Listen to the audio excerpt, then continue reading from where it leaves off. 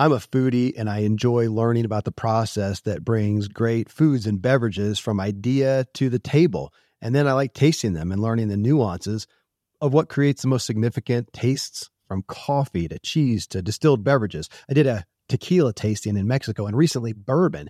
Heaven Hill bottled in bond bourbon really impressed me from the story to the taste. I grew up in Kentucky where horse racing and bourbon are famous, and I got introduced to Heaven Hill bottled in bond bourbon. It's produced by Heaven Hill Distillery, which has been and still remains family owned since 1935. And I'm impressed with the bourbon's ultra rich, smooth taste. And right on the bottle, it states that this bourbon is 7 years old, which is actually 3 times longer than what's required to be certified as bottled in bond. I feel with beverages, the longer the prep, the better the taste.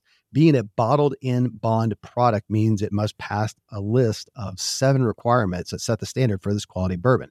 So look for it at your local store. Heaven Hill reminds you to think wisely and drink wisely. If you're struggling to lose weight, you've probably heard about weight loss medications like Wegovy or Zepbound, and you might be wondering if they're right for you. Meet PlushCare, a leading telehealth provider with doctors who are there for you day and night to partner with you in your weight loss journey. If you qualify, they can safely prescribe you medication from the comfort of your own home.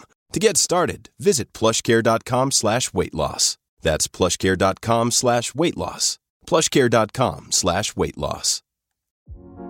Welcome to Self-Helpful. I'm your guide, Kevin Miller, and I curate the sea of new personal development messages to bring the most influential leaders onto this show. Join me as I question my guests to better understand their counsel so we can all integrate the wisdom into our lives, because we all want to elevate our own experience and improve the way we show up for others. The Self-Helpful Podcast is presented by Ziglar, your premier source for equipping coaches. Visit Ziglar.com.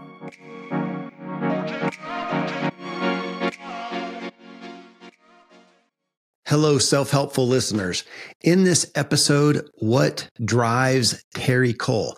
Terri is my expert on boundaries from the previous episode and the message from her new book, Boundary Boss, the essential guide to talk true, be seen, and finally live free. That's our muse for this series on boundaries. And this episode, however, is where I walk through the 7 key areas of life and ask Terri about her values and motives and her daily habits around them. And as you can imagine, we come back over and over to the topic of boundaries and how Terri works to integrate what she preaches and teaches into the everyday practices of her own life.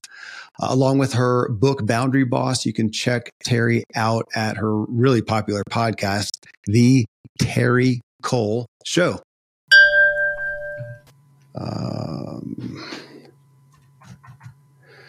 All right, this is Terri Cole, and this is part 2.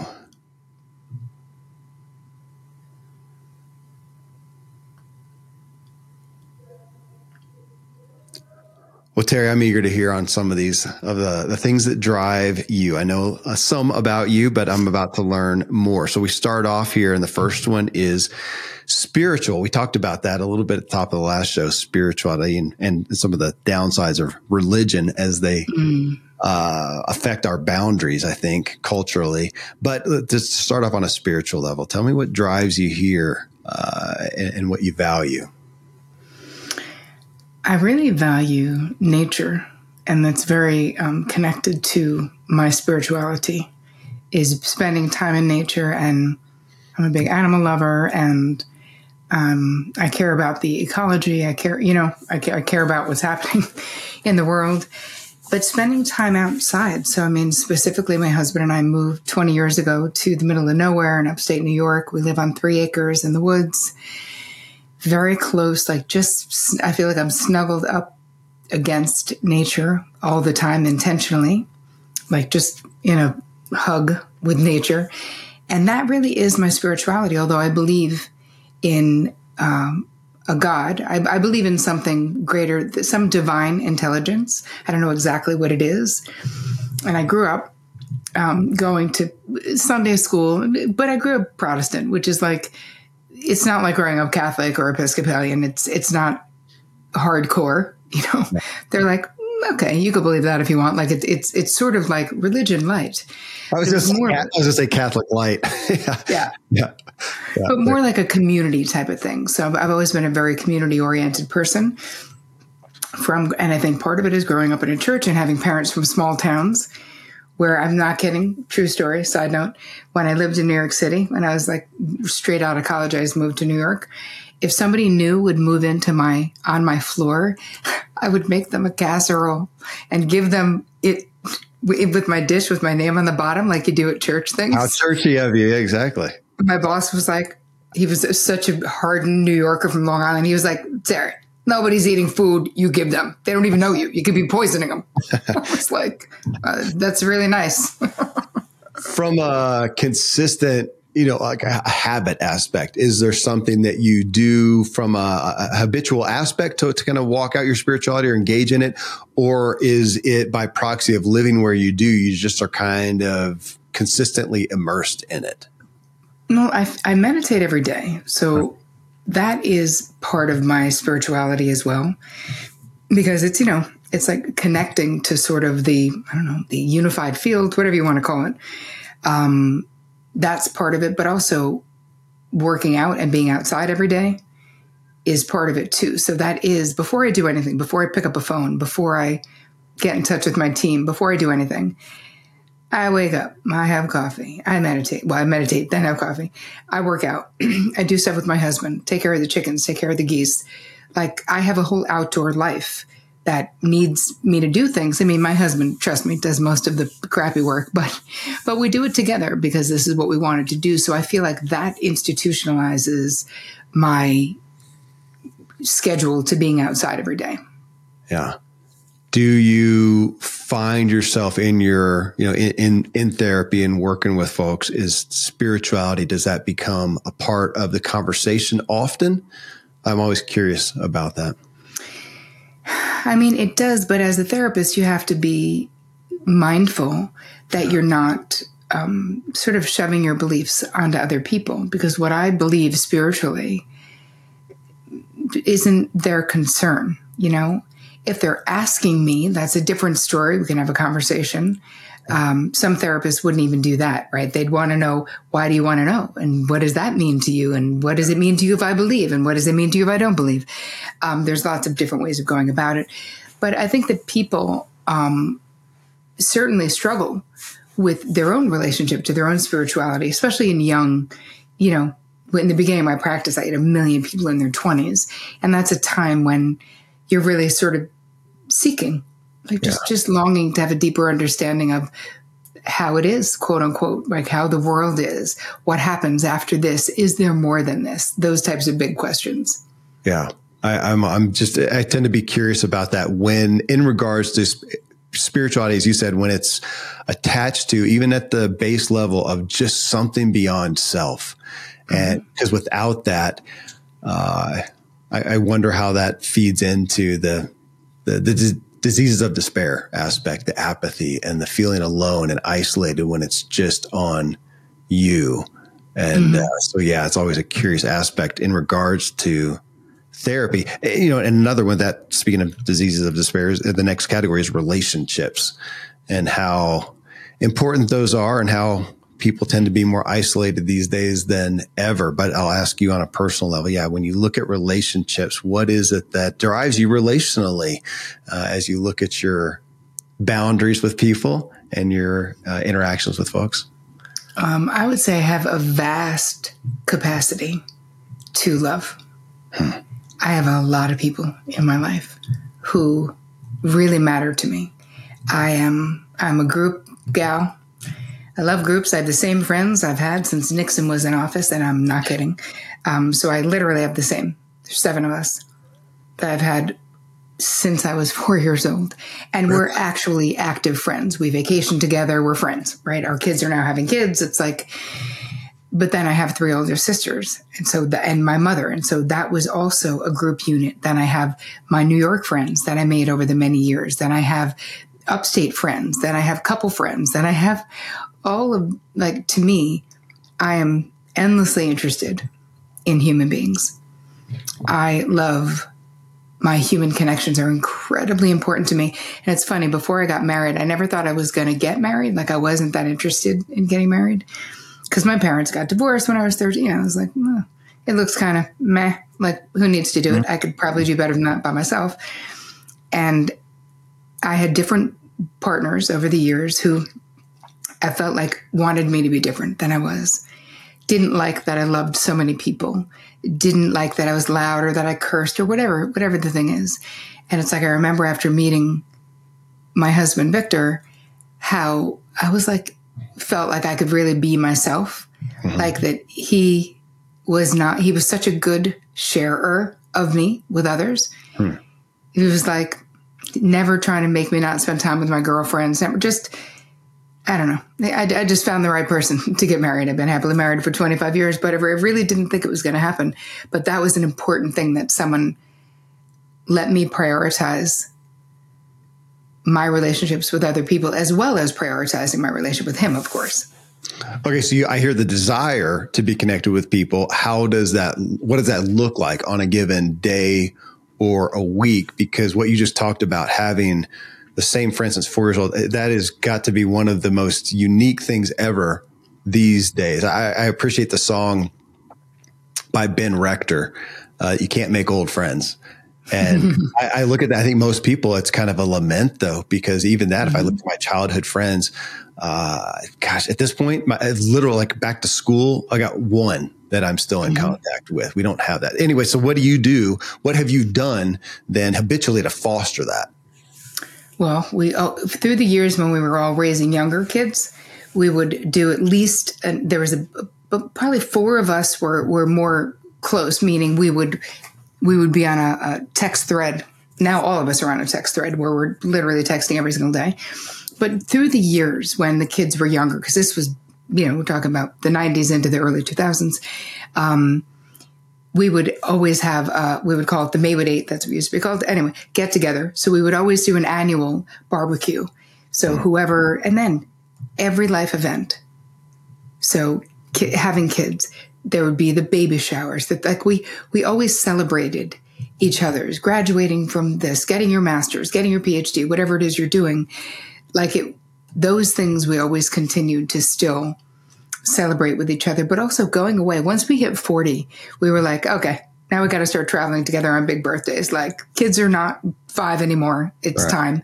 And we've been doing that, which has been great. Like, we did it at 40, we did it at 45, we did it at 50. So, but it's staying as we age. There is something about, for me, having people in my life who've known me all of my life, not just my family, because they've known me all of my life, my family of origin. There's something that is so heartwarming about having this much history with people. So what's required is you put in an effort.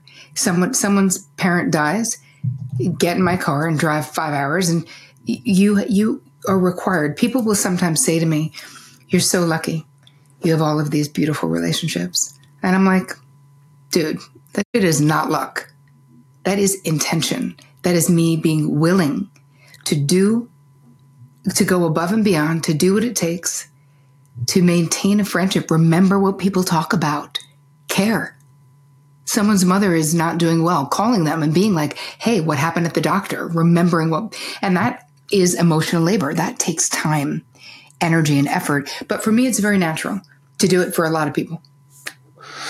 Okay, natural. But I mean, if I look at the aspect of that, to be intentional, to make that investment, I'm not that way. I mean, what you're talking about, I am not. I tend to isolate. I can do solitary. And so I have to look at it and go, look, there's a value here, but I'm going to have to make that investment. So I hear that the investment's not hard for you to do. It's not something you have to make a big effort, but you are doing it, and you're doing it. What I heard is you're doing it in I don't want to say smaller ways, but kind of the quantity ways. So as a text thread, we stay, but then you also have these big events as well. And I'm not trying to get you to choose from them, but I'm looking for the value of just your own experience. Where do you find, if you had to choose one or the other, is it the consistent communications, or is it that, no, if I had to only pick one, it would be the big, the important gathering where we're literally together face to face, having a shared experience, shared context? It's interesting. I couldn't pick, and I will not, because they are both just as important. Okay. What I want to say, though, about what's in it, right? What's in it for me is, and it makes sense to me that from what you shared earlier about sort of not wanting to burden others to a degree, or not wanting to other people to auto advice give you or whatever, if you're going through something, is that being vulnerable with people who are emotionally trustworthy, there's nothing that feels as good as that, where you don't have to have the answers, where you can just be like, I messed up. I'm ashamed. I did this thing and I feel so bad about it. It was the wrong thing and I don't know how to undo it. And having people who just love you anyway. And they're like, I did something similar, trying to make you feel better or whatever. Like, just knowing that there's literally nothing. You said the word heartwarming, to have those people. And I wrote down the word I was going to ask you. Would you put it in a aspect of even like grounding? Yes. I mean, my oldest friends certainly are grounding, but being loved unconditionally, feeling accepted unconditionally, right? I look at my relationship with my husband, which is the most important relationship in my life, without a doubt. I feel totally free and securely tethered simultaneously in that relationship. Okay. Let me ask you on that then. I had Laura Tremaine on my show, and I was just on her show. She has the book Life Counsel, which is actually, it's like the 10 friends every woman needs. But it was, to me, just the friends that you need. And it was interesting with her, as she said, you didn't say this, but she said her husband is her most important relationship, which you just said. But she said, he's not my best friend.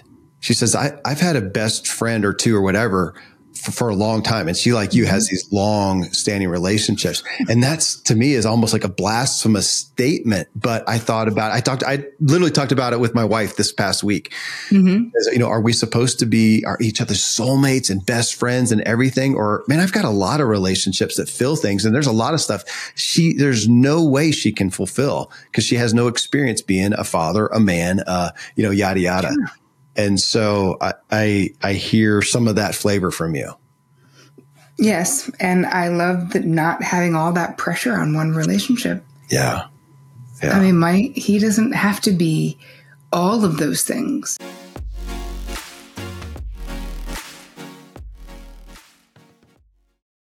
Friends, I'm pretty candid about my lack of financial prowess. Money and numbers are fairly Greek to me, so I need a lot of guidance. One of my closest friends is a wildly successful wealth manager, and I'm working on some financial literacy and just continually seeking guidance. So I ask you to check out yahoofinance.com. Nobody knows it all, and Yahoo Finance is an incredible resource for the rookies like me or the seasoned investors. Before my dad passed away recently, Dave Ramsey and his wife Sharon flew down to visit. We all got to spend a day together, and I was at yahoofinance.com just now. I saw multiple news flashes from Dave and other people that you respect, and they're hitting so many of the hottest areas in finance today. So it's a place to get a snapshot of all aspects of your financial interests, and if you have them, your portfolios.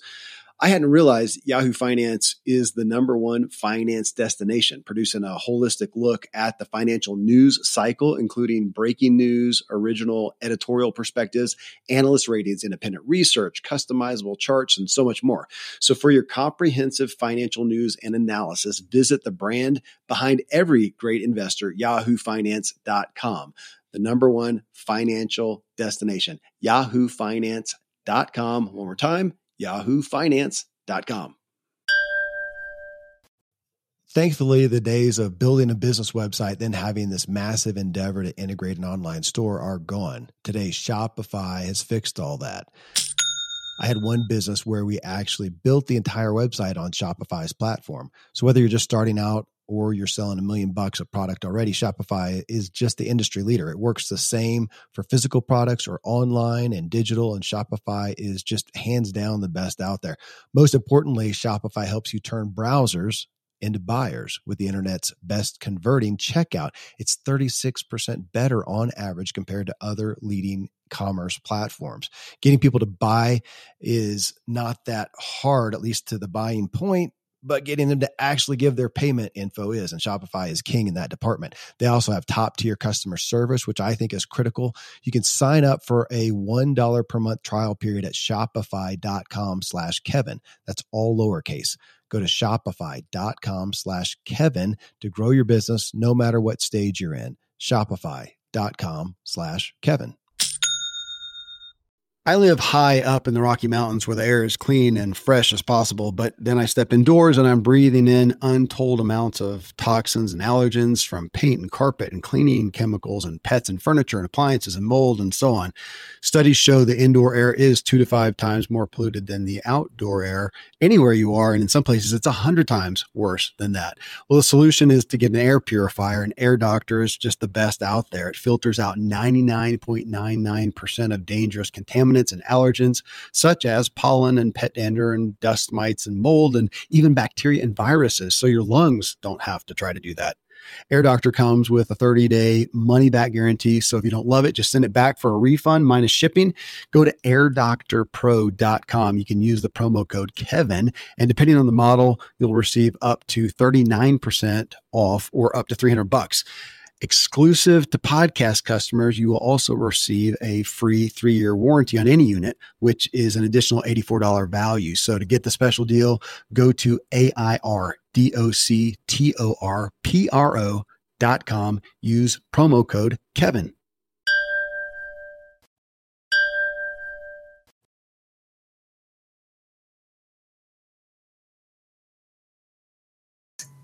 But he's everything that I want in a partner. Yeah. And he is a best friend to me. Like, but I know what she's saying, because as women, we've mastered the art of best friendships. We are into this from the earliest ages. We're literally choosing who's going to be our best friend. It's like precursor to going out with someone, even for straight girls. Do you know what I mean? Where we are partnering up. We are picking our person. There's something about that I feel like is pretty heterosexual female. Yeah. All female, probably. The next category is health and wellness. Tell me what you talked about working out and what drives that effort for you to be healthy and well? I think having a cancer diagnosis in my early 30s, it became like this wake-up call where all of my working out, I always was pretty physically fit. I always was coordinated. I was a cheerleader all of my life through college and whatever. But it was all for certainly going to the gym in New York City once I moved here and was a talent agent and all. It was all about the size of my ass. It was all about how I looked. It was all about the aesthetics. And getting sick and getting better, thank God, really changed that. Like at a young age, it was such a valuable lesson to get that, what is not guaranteed to you? Your health. That's not guaranteed. I thought, what? How do I have cancer? I've been a vegetarian for 10 years. Like, what are you kidding me? Like, I was so mad. I felt very unjustly chosen by God. And yet, what I learned is that my job is to be my own medical advocate.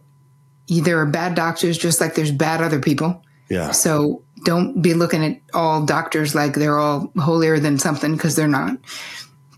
But I get now from that moment forward, which was decades ago, that my health is not guaranteed.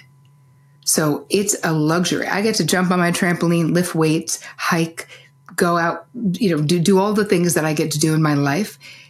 That is a privilege that not everyone gets to do. Yeah. So I definitely don't look at working out as something I have to do. I definitely look at it as something I get to do.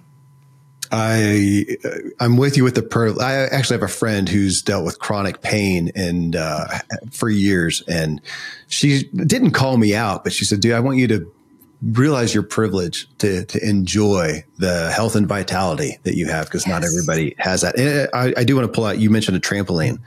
So you as a grown up on a trampoline, that's Excellent. That's so rare. But we actually it's a mini trampoline. It's like an actual workout where it's incredible for your cardiovascular, great for your joints as you age, so it doesn't kill them as much. I love it. I found this during the pandemic because I couldn't go to the gym. I used to do Zumba all the time. And I did other classes as well, but I always want like to move and dancing and that type of a thing. And this fulfills all the things. I found this woman online who is amazing. Her name is Michelle Brailer, if anyone cares. She has her own YouTube channel. It's free, 1 million workouts. And I was in such denial. It was like, obviously they're going to be opening the gym any minute. And then 2 months went by and I was like, oh my God, like I have to become a person who works out at home. And now the gym's been open for a year and I have not been back. I pulled out the trampoline. We got one eons ago with kids, but really with my oldest son who had he had a brain hemorrhage as a baby and ultimately ended up with epileptic. And we got one for his cognitive training and just balance and things like that. Well, we're on our, fourth family tramp. We always have one. We actually built our deck so that you can step out right onto the trampoline, and we do that. I love the body. It's just a full body workout and the balance, which then helps you cognitively. So when you said that, I wanted to pull that out. That's great. Now, you also mentioned that you had been or are, did you say vegan or vegetarian? Vegetarian. Okay. So is that kind of your nutritional dietary structure? No. I stopped after I married my husband because his mother was still alive and she was teaching me how to cook Hungarian. And it was like, there was nothing we could cook that didn't have meat in it. And she would always be like, Terri, taste it. I'm like, oh God, I can't. It's more friggin' bacon. But now I mostly eat veg. I'm more pescatarian. That's what I always was. And I'm still more that. I don't love like meat, but none of it is a religion for me at this point in my life.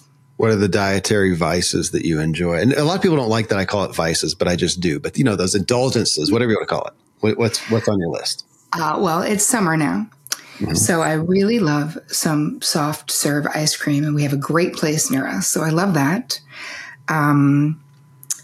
What else? I got to say, we eat really pretty well. Honestly, like I like eating well. But if my downfall, if there were to be any, would probably be more sweets than anything else. Yeah. Because if somebody made like homemade dessert every day, I'd want to eat it. I mean, I wouldn't, because then all my jumping on the trampoline would be for nothing. But fair. That's my indulgence, ice cream.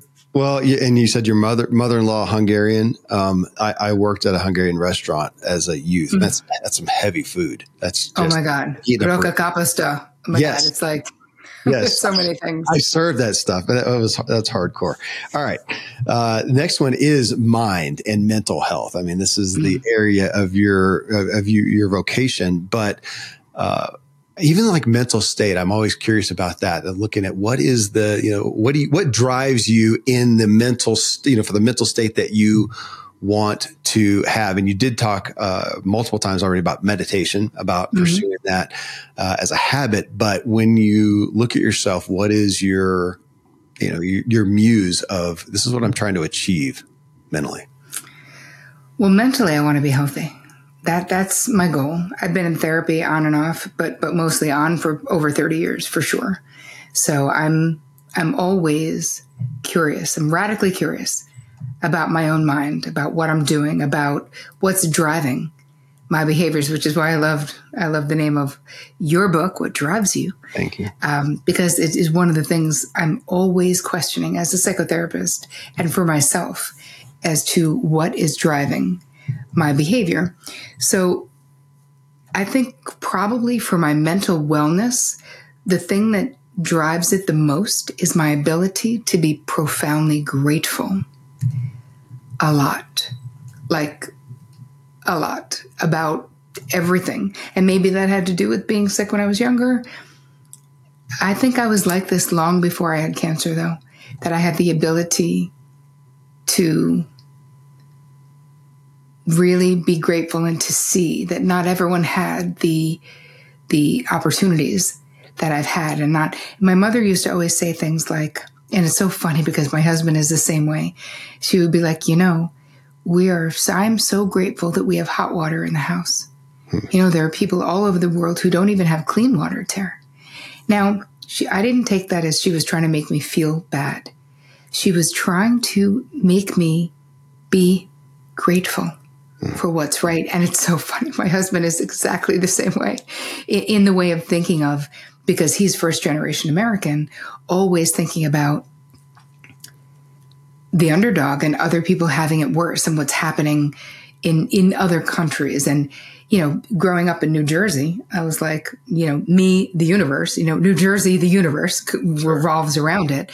And I learned so much about that. So anyway, long way around the barn to get back to my mental status is very connected to my ability to be grateful, but also to use therapy and EMDR and other modalities and self-help to continue to be curious about how I'm doing. And is there anything I need to change? And what's not working, Well, I mean, it's so hard to not, this is a self-helpful show. These are the topics that we talk about, that self-awareness seems to always be at the top of the list. Going back to our first discussion together and your meditation, helping you achieve, as you said, a 1 or 2 second pause increase, before just the reaction.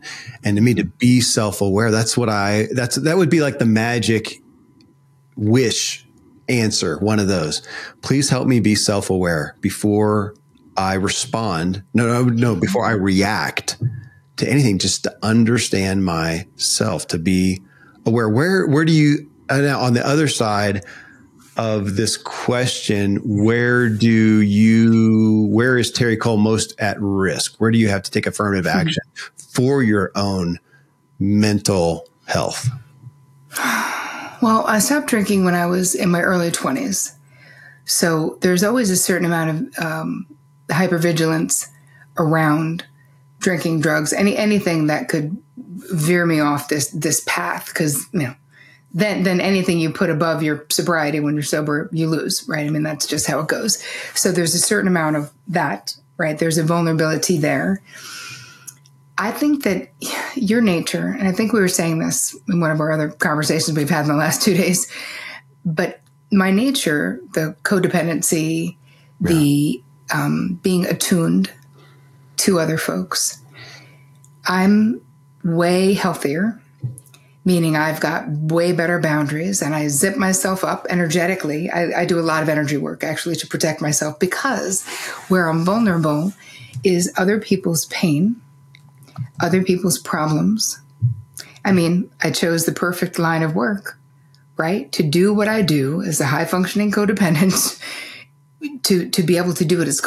It's actually a psychological defense mechanism called sublimation, where you take the thing that could be a bad thing. So like someone who has a little bit of a leaning towards giving pain to people, and then they become an orthodontist, right? And then so they get to fulfill that little need without becoming like a serial killer. So, wow, I hadn't thought about that. That's interesting. Yes, thank you. Yes. So sublimation is, my point is, it's okay for me to do this for business, to talk about it, jobs, people, courses, right? I'm in a position to do it. Where I'm vulnerable is in my life still. So I'm very aware of not overstepping. I'm very aware of letting the chips fall where they may when they're not my chips. You mentioned energy work. Tell me just a little bit about that, the energy work that you do.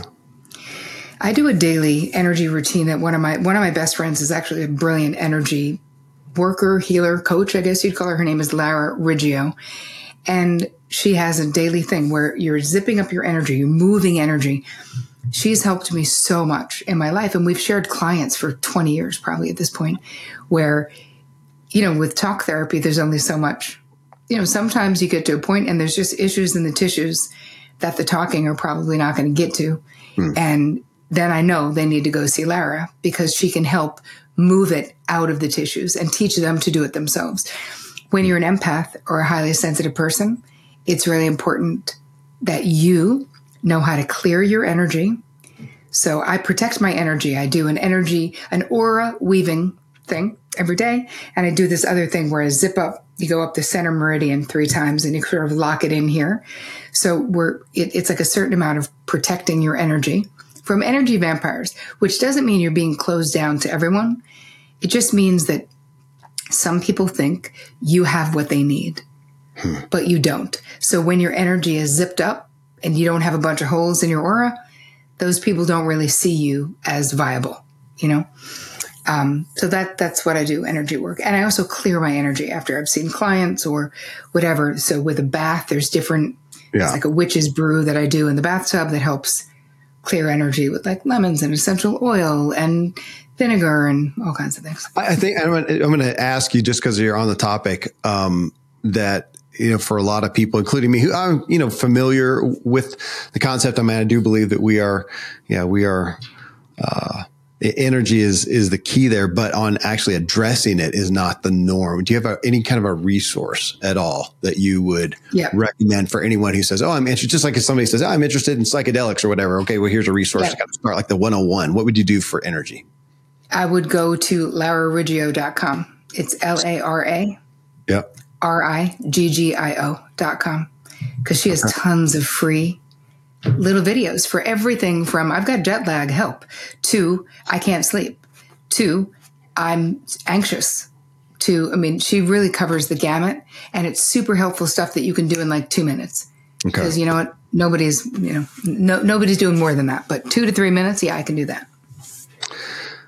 Next category is work, career, business, vocation. What drives you there? Though I had this waiting to pull this in, because you lead off your book with this of what drove you. You said that you were the disappointment that you were thought you were to your father for not being a son. You're the fourth daughter or third? Fourth daughter. So the last one, and you were not the son. So, thought you were a disappointment.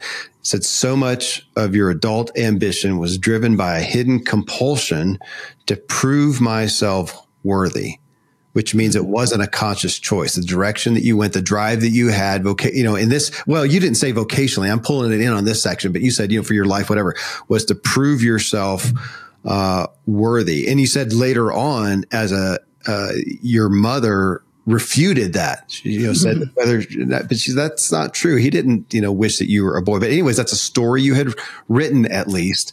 And that was a primary drive, for you. How did you work your way out of that one?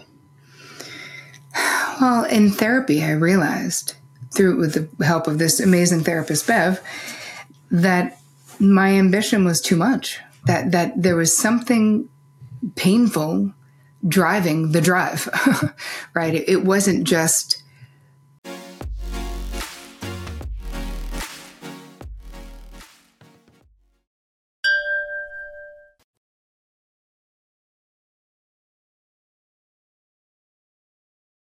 I really want to be running a talent agent and representing supermodels, right? That wasn't the drive. It was to be successful and make a lot of money. That was the drive, because that was the thing my father valued. So when I got to that point where I was running an agency and making a ton of money and representing Naomi Campbell, I was like, wow, here I am. And I still don't feel the way I want to feel. I was chasing a feeling, but I was really running away from a feeling. And through the therapeutic process, while I was climbing this Hollywood ladder, so to speak, I was, uncovering all of this stuff in my own therapy around what I was really doing. And I got to a point where I just realized I am so lit up about how therapy can help people change their lives, and how I changed my own life from what I learned about myself in therapy, that I don't care about the Pantene deal or the movie contract.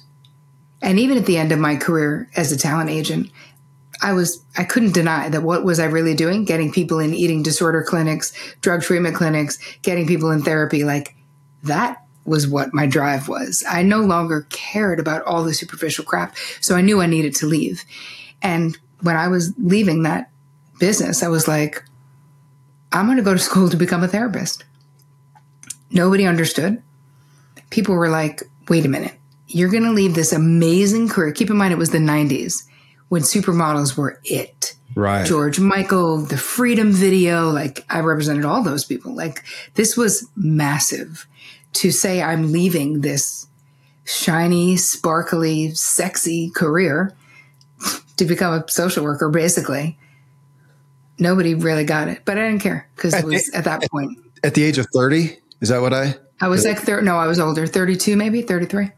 Yeah. I mean, that's talk about a countercultural move to be at the top of that. But that's why I pulled it out, because of the, I talk about that in my book, The Hidden Drive, that's what I had that sabotaged me over and over. It's why my bio has 19 businesses. It's supposed to sound impressive, but what it really says is, oh, so you didn't know what the heck you were doing or going after, and you built them, they succeeded, then you sabotaged them because of that hidden drive. There you are. And if you had not found it, that's what I'm interested in too. Play that out. What's the propensity of what would have happened to you on a soul level if you had stayed in there and said, well, this is what I do, and never become aware of what was really driving you? That would have manifested. I'd be a different person though. Like, I also was a person who, my happiness was also very important to me. And for a long time in my career in entertainment as an agent, I was happy. I was fulfilled because I was growing in strides. I was accomplishing something. I was making relationships. I was negotiating multi-million-dollar contracts. Like, I was doing things where I could be like, check that box. As I got healthier and as sort of my values changed in a way, is when it became less satisfying, to the point that I was like, I'd rather leave now. I've had a great run and give this a try, because, honestly, Kevin, I knew I'm one thing I know how to do is work. And I was like, whatever it takes to be successful as a therapist, I will do that. And then I did that for many years. And then I was like, oh, now I'm going to have a public platform. Oh, now 2015, I'm going to have a podcast. I'm going to write a book. I'm going to have courses. I'm going to do all these things. I feel like, that yoga saying, how you do anything is how you do everything. I don't agree with that when it comes to everything. But I feel like if you're willing to work, and I've always been willing to work, I knew I'd figure it out. So I wasn't afraid of, like, people are like, how are you going back to square one after all of this success? And it's not like I had a lot of money saved. I didn't. I spent all my money traveling, doing whatever the hell I wanted. So, people are like, oh, you had a lot of money in the bank? I was like, no, I literally had $900 in the bank. That's exactly how much money I had in the bank when I quit my job. And I was like, I guess I'm going to figure it out, which I did. I'm going to ask you on the drive aspect now. So now you are here. So now you're here where you are today. You've been successful, as a therapist. You decided to write a book. As we talked about, you and I are both first-time authors. So this book is your first one. Explain that in the reference of, this is what's driving you now. Well, what's driving me, since I had a public platform, so maybe that's 2008, 9, 10, whatever. But the first time I actually had a decent website was 2011, probably. My drive has been to reach more people. My drive is to serve more people. As many people around the world as I possibly can help, teach them how to lessen their own suffering and elevate their own joy, because I know that there are things that they can do to do that, no matter what their circumstances. So what drove me to do a book was that the same thing that drove me to not have a one-on-one practice in the same way that I used to, and to really pour myself into a public platform and a podcast. It was all about the reach. I could reach the woman in India, in Serbia. I mean, I have people all over the world, Egypt, people who get in touch with me, being like, my husband does not know that I listen to you, but your podcast changed my life. Like, honestly. Wow. So the drive, I think, for what I'm doing now, honestly, is to help as many people as possible. I did a whole campaign to get Boundary Boss in libraries around the country, because it's not just about who can afford a book. The reason I put out so much free content is because I want to even the playing field a little bit. Like, everybody deserves access to mental wellness, to strategies that will help them be more mentally well. Okay, well, what a great lead into money, finances, wealth, even possessions. When you look at that, and if money in and of itself was a drive, you would have, maybe stayed as a talent agent, but it sounds like obviously you have done well since then in this. But when you look at that, when you look today at money, finances, and wealth, I'll ask since you've had some changes like that, what drives you now and how that's changed? I never was great with money. I always knew how to make it. I never really know how to hang on to it. Even as a talent agent, I worked for a long time and didn't have a lot to show for it other than a lot of really amazing experiences. So I think what's changed is that once I became more grown up, once my husband and I got together, we both had really messed up money karma. Like just getting screwed over by people. Literally have a terrible story. I won't even tell it, but our entire retirement we got defrauded of. This was in 2012, I guess. Wow. Sadly, it was the best man in our wedding who defrauded us. Oh my God. So painful. And that's not the only story like that that's in our past together. So I was like, okay, we got to do some healing on this money stuff. And through therapy, I have understanding. He's first generation American. Imagine if all your relatives were like taken into war camps, and like there's reasons why holding on to wealth would make you feel unconsciously bad. Right. And I've got all my own stuff. So working through that and being a grown up around money, I mean, it's only happened in the last 10 years, I'd have to be honest, but is something that has created for us more freedom. So I look at money as liberation. I don't want a Hummer. I'm not like a thing girl. Like I don't like things. I have the same, people like get engaged and then after they have kids, they're like, I'm going to get a different ring. I'm like, I would never get another ring in my life. Like I love the ring I have. I've had it for 25 years. Like what's wrong with this diamond? Nothing. Anyway, things are not my thing, so to speak. Experiences are definitely my thing, but security as well. So what drove me the most around making money is that my husband is a very well-known political artist. He goes into war zones and does on-the-spot visual journalism. He's so talented. He's so amazing, but he's worked like a beast. He was widowed when his wife was, he was 29 with a 5'3" and a 1-year-old when he was widowed.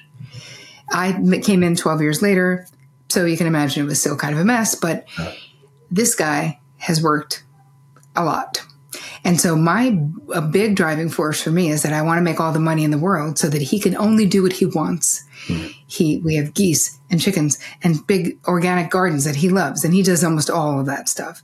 So a driver for me was creating enough income so he could stop taking jobs he didn't want to take, like no more HMO magazines. They suck. You're not interested. You're not inspired.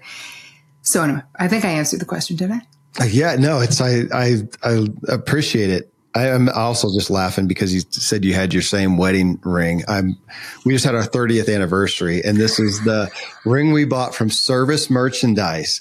Yes. 60, had a buddy there who worked there for $60 because I thought, oh, dude, just buy something cheap. I'm going to lose it at some point. Well, 30 years later, I'm still wearing this, and so I'm with you. No, I appreciate that so much. Well, the last one here, Terri, is just on the personal, and you mentioned something about the personal interest. I'm always interested in those things, the things that you do just for you, for your own inspiration, your joy, your fun, your play, that they may not in and of themselves be a productive venture. This is something you do to just light yourself up. Tell me about that. Well, I love Hollywood gossip and People magazine, and I read all the trades still. Right. I was in that world. So I love variety. I worked with that person. I knew them. I remember that. Yeah. And I'm also so interested in what's happening in the landscape. So I always still have one little foot in there because I've also worked with a lot of high profile actors and singers and different people. So that keeps me in the world too.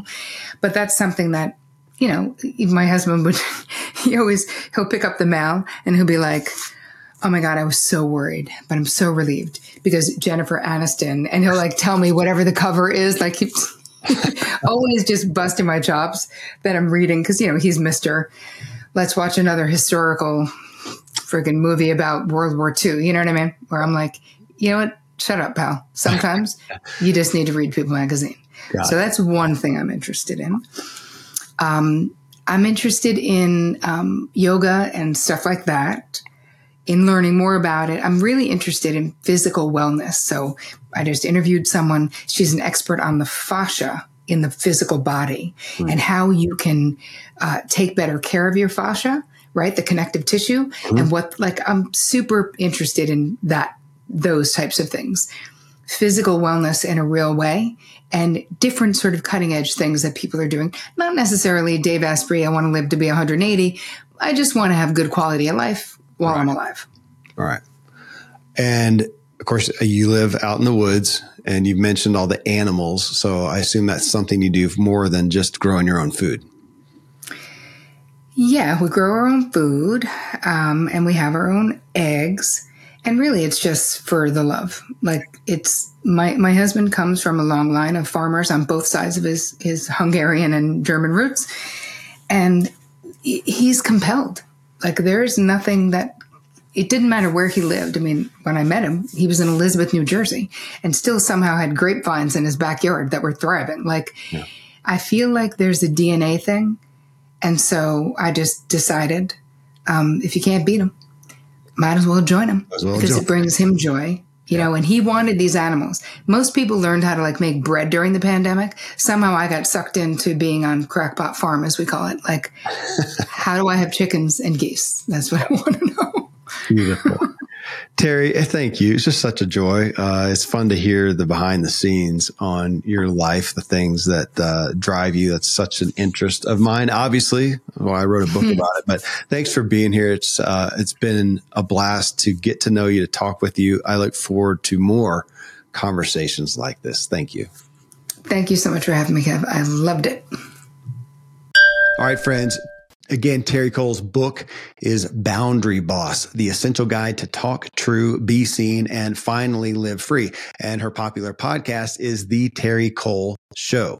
Coming up next in this series on boundaries, I talk with Broadway and film star Renee Marino about this idea of boundaries. And like me, she historically has not had boundaries in her life, and she's working to engage with them today in her life today. And our discussion brings forth some really interesting new highlights and perspectives for walking out boundaries in our own lives.